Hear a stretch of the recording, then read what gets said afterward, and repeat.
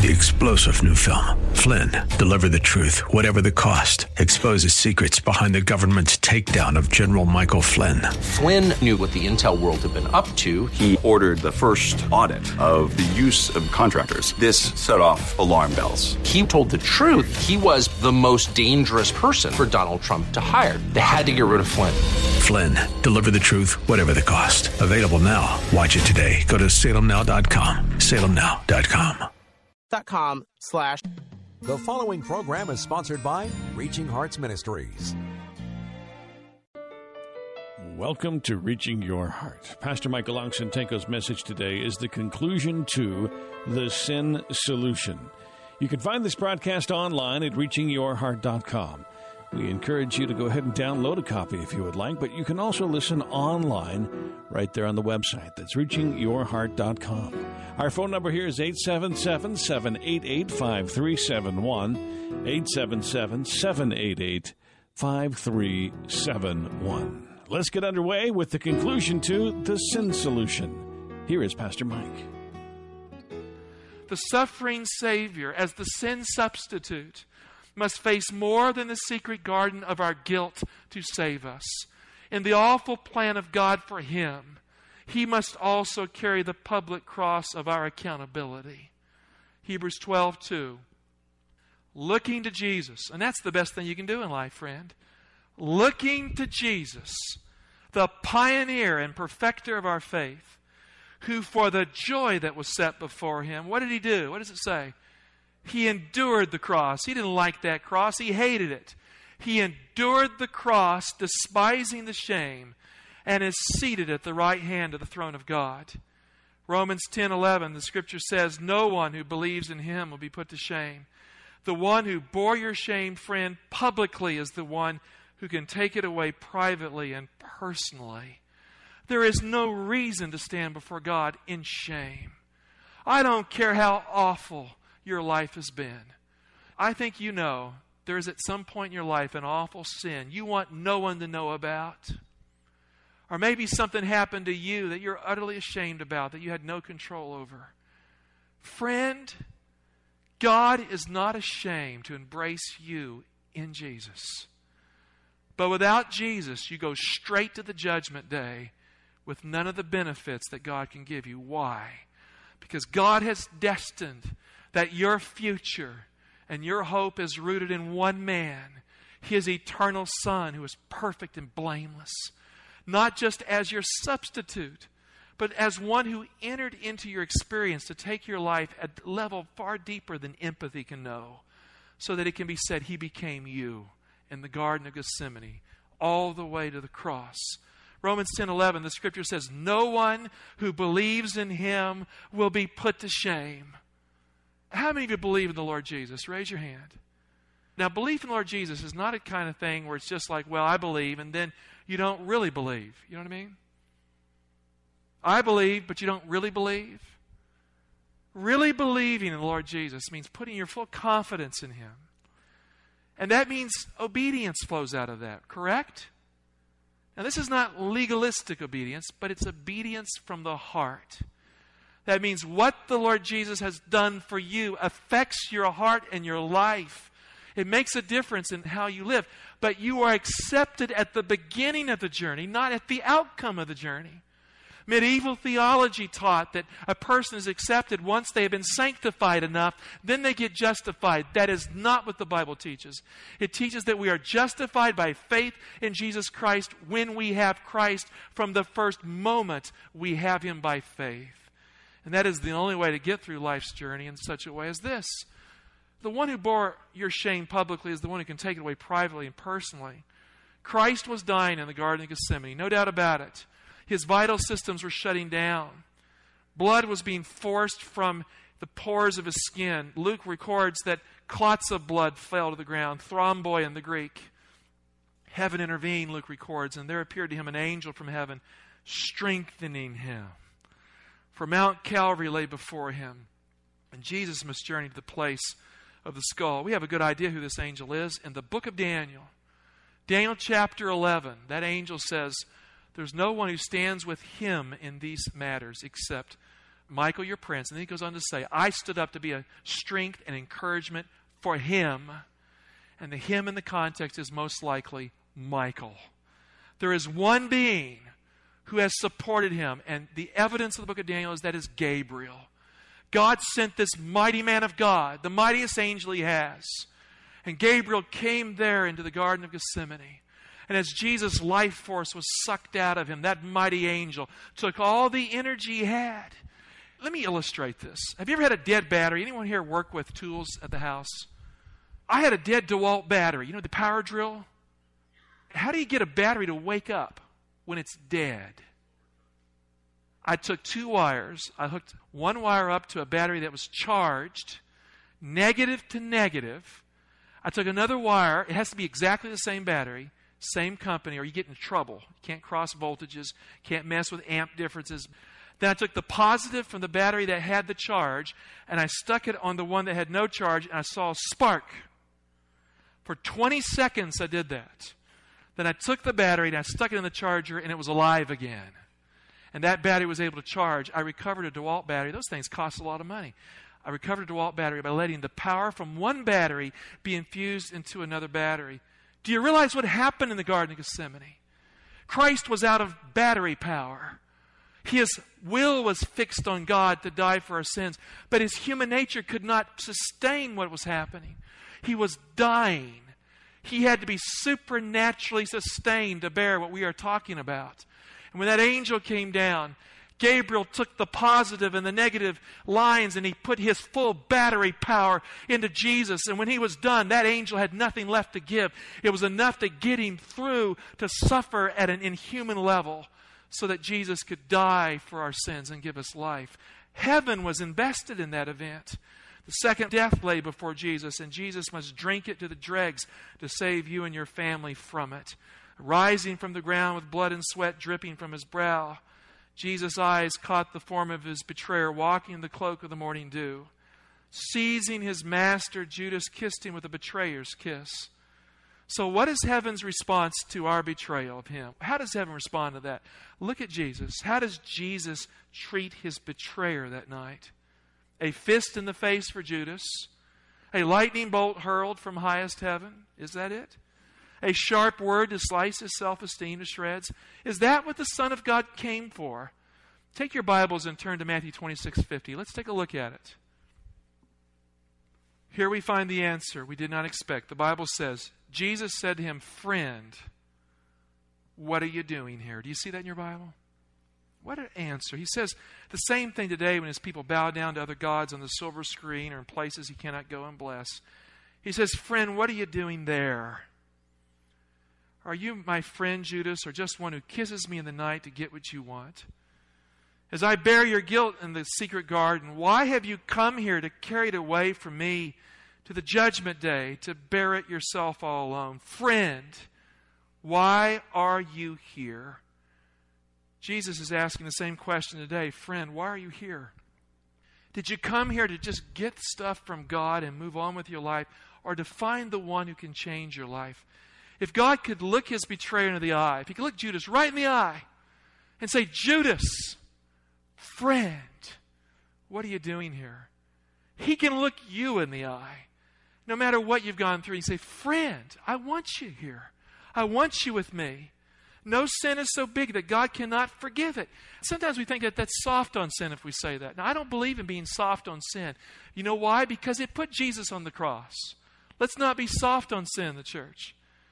But friend, is God able to forgive you? Have you asked yourself that question? Yes or no? Have you ever felt like he isn't? How many of you could raise your hand there? Okay, I have. Our feelings are not the issue here. The gospel teaches that God is not only able, God did forgive us in Jesus. That God was in Christ, reconciling the world unto himself. You can't reconcile unless you are forgiving in that act of reconciliation.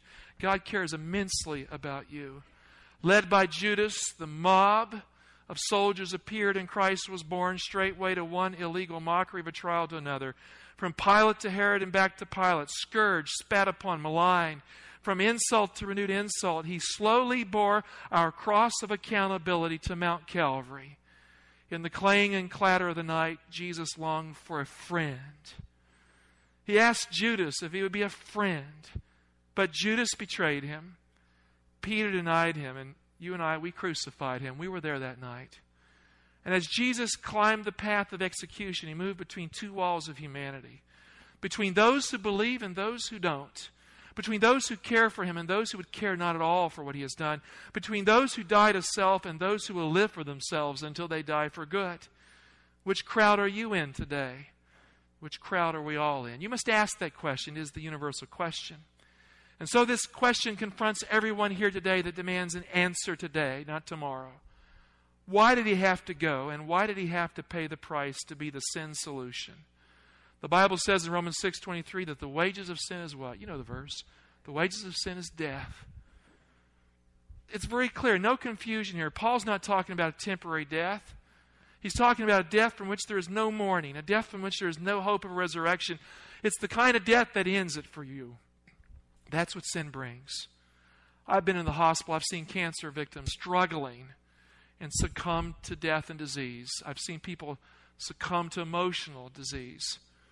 And friend, it's awful, the world we live in. You realize Jesus has been in every hospital room. He's been in every ward. He cares about the suffering of those who are sick, no matter where they're at or what they're going through.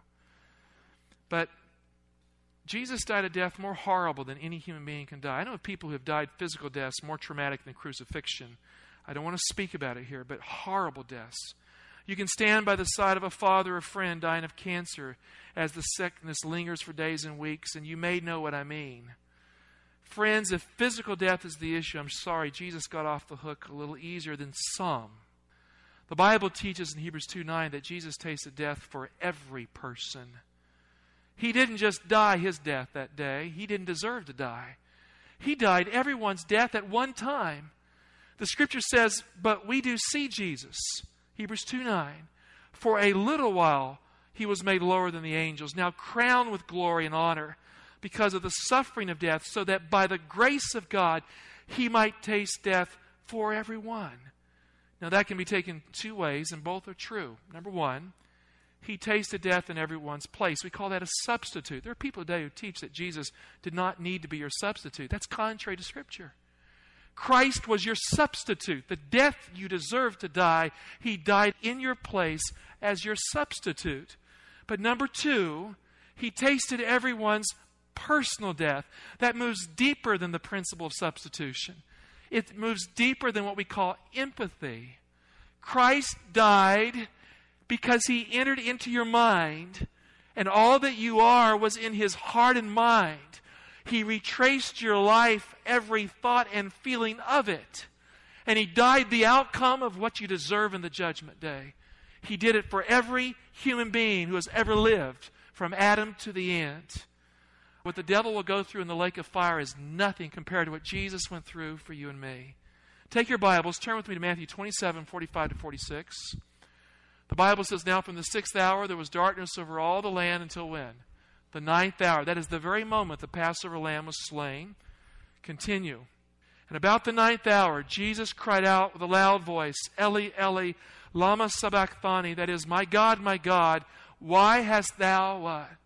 Forsaken me. At the cross of Calvary, Jesus became the God-forsaken God. The Greek word used for darkness is skatos. It is the Greek word used in the New Testament, a very refined word for mental darkness. It is a psychological term. It has an impact in the arena of the mind. It means a darkness of mind and hope, an inability to see into the future. It means the future is locked down and dark for you.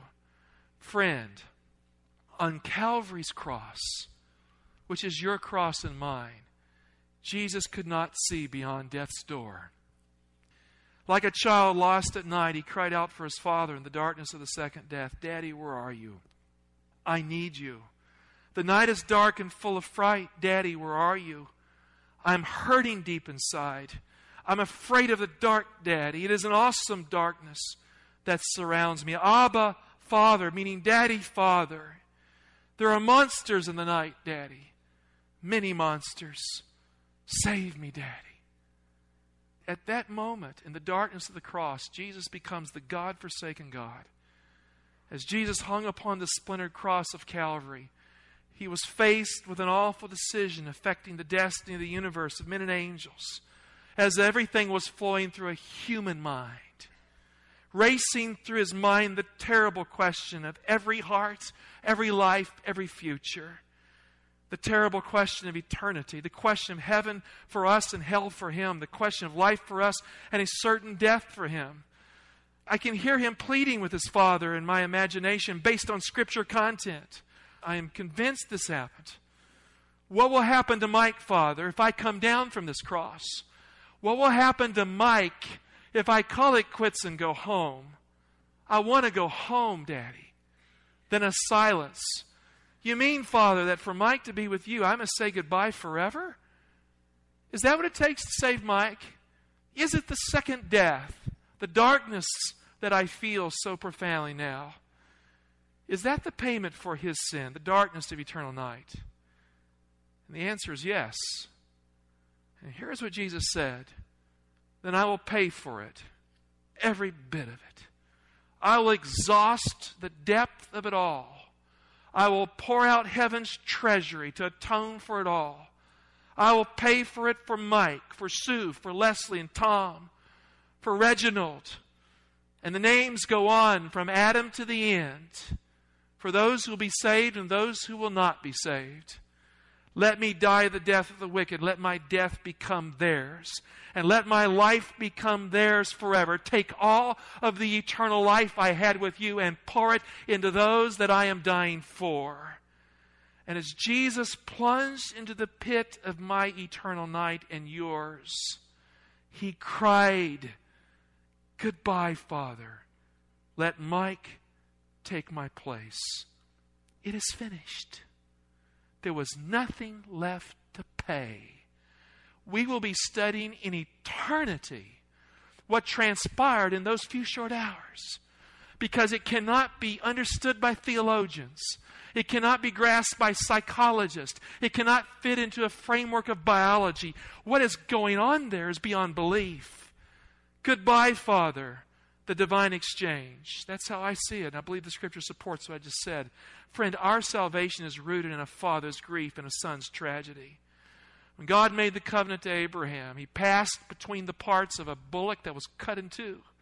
Because this was the ancient treaty form of the suzerain treaty of the ancient world. That when you cut an animal in two, it meant you would keep your end of the deal or you'd be cut in two.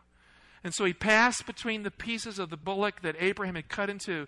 But the Bible is very clear. It was not just a smoking fire pot, which represented God the Father.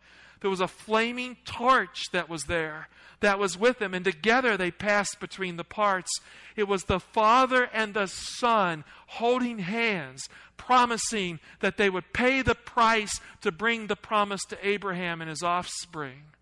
At the cross of Calvary, God did not spare his son as he spared Isaac.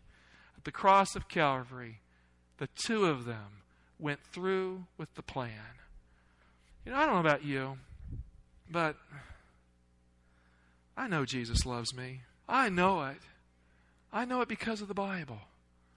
Because the Word of God contains the record of something no one could have written.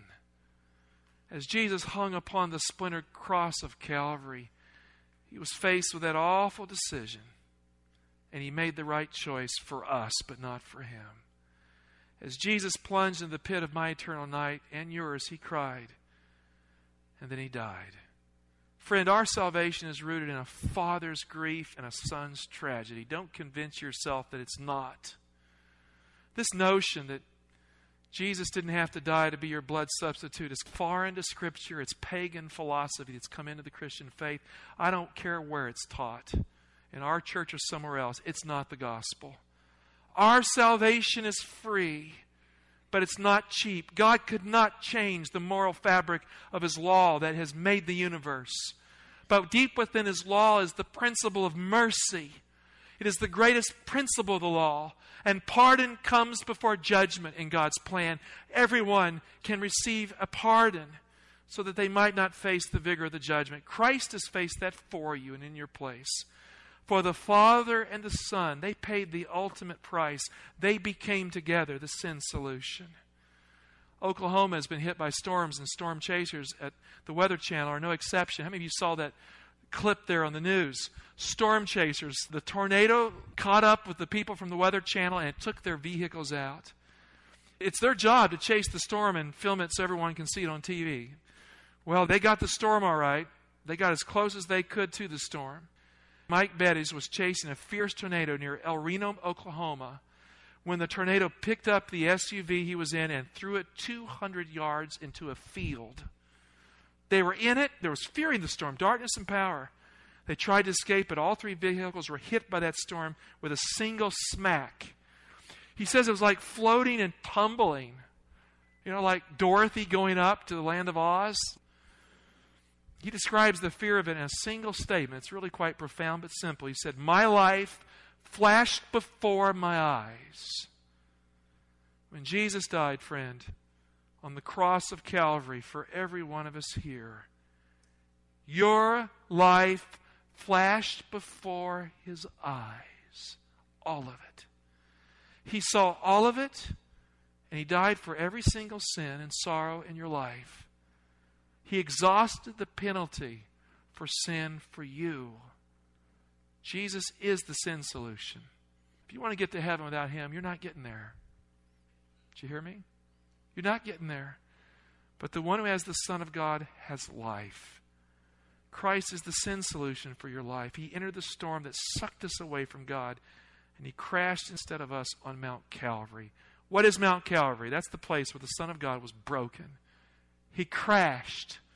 Whatever the devil would go through in the lake of fire was nothing compared to what Jesus went through on the cross of Calvary to save us. John 3:16 and 17 is the Magna Carta of the human race. Make it personal in your life. Hang on to your family's hand and hang on to God with this promise. For God so loved the world that he gave his only Son, that whosoever believes in him should not perish, but have eternal life. For God sent the Son into the world, not to condemn the world, but that the world might be saved through him. That is the bottom line of our lives. Cling to Jesus. There's probably someone here today who needs to take a stand for Jesus Christ. I'm going to come down right here. You just come right on up. If in your heart you know you need to surrender to the Lord Jesus and be baptized, or maybe you have fallen away from him. I'm not talking about a general call here. You've fallen away from him. You must reconnect. This call is for you as well. There are things in our church family's life that must be removed for you to be ready for the coming of the Lord. We all must do the introspection as necessary. But if God is speaking to you, you get up out of your seat and you come forward. Because we are not superstar Christians here. And there's no one in this place that can stand the judgment day based on how good they have been or how bad they have not been. Lord, we need the Holy Spirit. We need the Christ of the cross formed within. I need that, Father. I have struggled with attitudes lately in my own life that need a renewal in Jesus.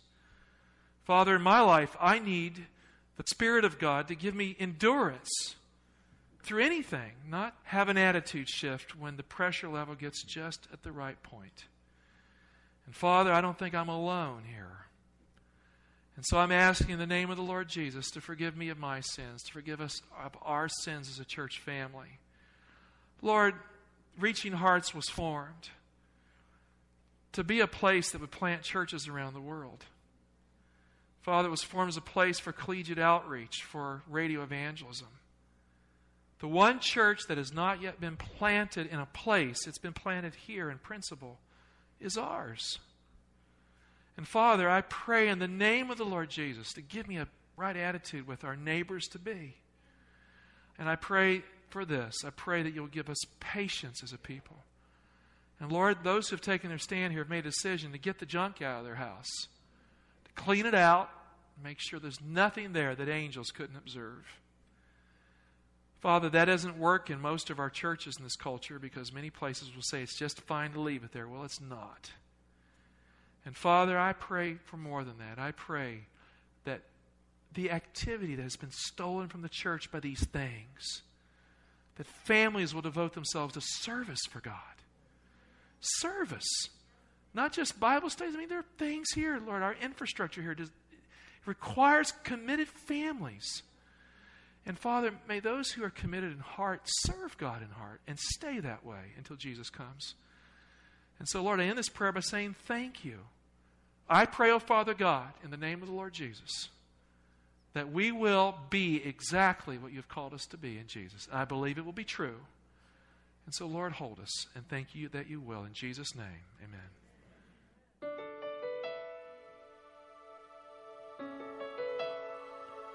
Well, that will conclude the Sin Solution, today's Reaching Your Heart. If you're in the Washington, D.C. area, make sure you stop by the worship service currently held at Cedar Ridge Community Church. You can find driving directions online or give us a call at 877-788-5371, 877-788-5371. Reaching Your Heart needs your help to continue to bring you these messages here on this station. Thank you so much for considering that. The address here is Reaching Hearts International, 15300 Spencerville Court, Suite 201, Burtonsville, Maryland, 20866. 15300 Spencerville Court, Suite 201, Burtonsville, Maryland, 20866. Thanks for listening today, and as always, we want you to know that we pray that God is reaching your heart. 3-star General Michael J. Flynn, head of the Pentagon Intelligence Agency, knew all the government's dirty secrets. He was one of the most respected generals in the military. Flynn knew what the intel world had been up to. He understood its funding. He ordered the first audit of the use of contractors. This set off alarm bells. The explosive new documentary, Flynn, Deliver the Truth, Whatever the Cost, uncovers the facts behind this scandal. Flynn told the truth. He was the most dangerous person for Donald Trump to hire. I find out the worst enemy that I'm going to face in my life is right here in America. They took my assessment and they wanted me to change it. And I was like, I'm not changing it. They had to get rid of Flynn. With in-depth interviews, archival footage, and never-before-seen personal records of the man behind the headlines. I just felt like I was drowning. Flynn, Deliver the Truth, Whatever the Cost. Available now. Watch it today. Go to salemnow.com. salemnow.com.